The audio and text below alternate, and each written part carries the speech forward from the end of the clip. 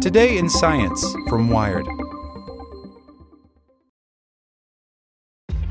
This episode is brought to you by ShipStation. You know, some things take a lot of work, like sending little robots to far-off distant planets. And just as that's challenging, so too is running a successful e-commerce business, especially when there's so much to do. So I want to introduce you all to ShipStation.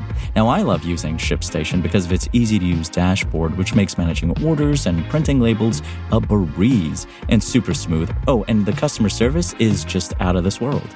It's exactly what you need to help grow your business. Sign up for your free 60-day trial at shipstation.com/technews. That's shipstation.com/technews.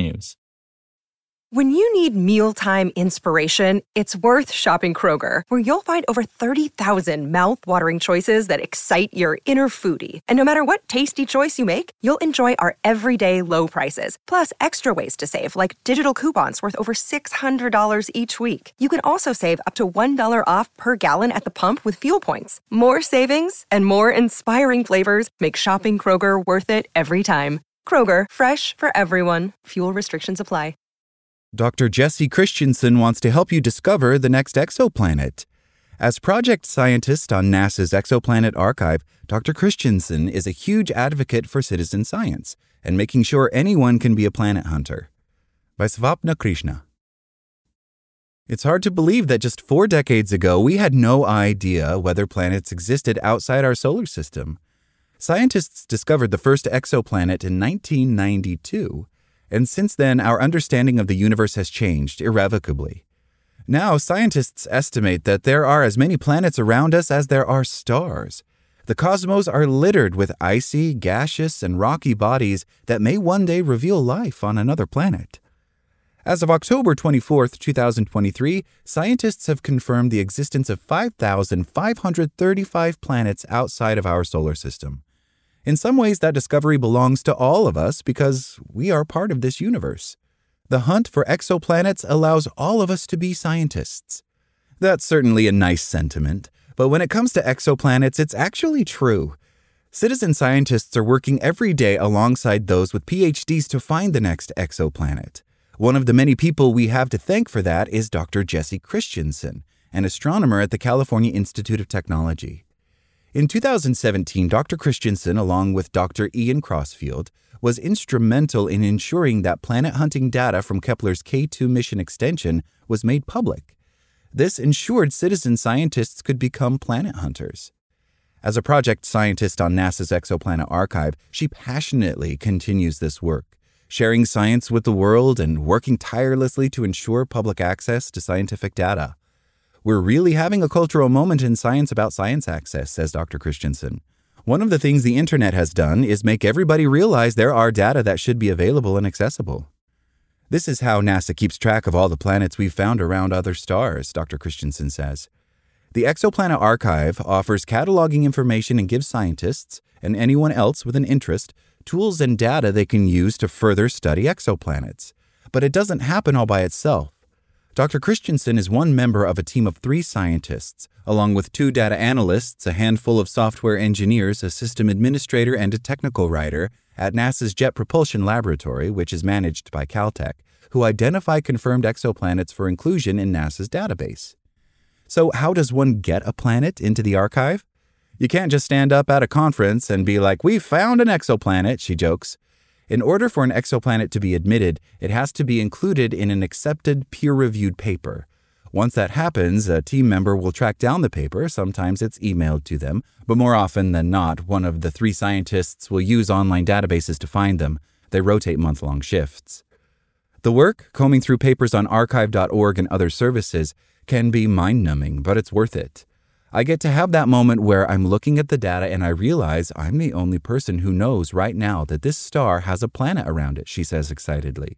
That thrill of discovery excites her, but the thrill that fuels her? It's talking to people about science. I'm going to spend the next 2 hours looking at papers, she says. Science communication has never been part of my official duties, but it gives me life. I need this.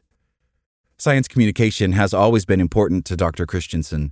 When she was at University of Australia, she knew she wanted to study science, but because she was the first in her family to go to college, she had no idea what the possibilities were. Once I was at university in a science school and looking around, I realized, wait, there are people who are paid to just hang out and answer science questions? That's when she decided to become an astronomer, because she wanted to talk to people about science. I'm so lucky I get to hunt for planets as my job, Dr. Christiansen exclaims. I want to know if there's other life out there. I want to know if we're alone. It's one of the oldest questions we have. Are we alone? It's no secret that there are many people who think NASA is a waste of money. Part of why Dr. Christiansen prioritizes science communication is that it's a way she can give back. I want to explain to people that we are good stewards of their money, and here's the exciting things we're doing with it.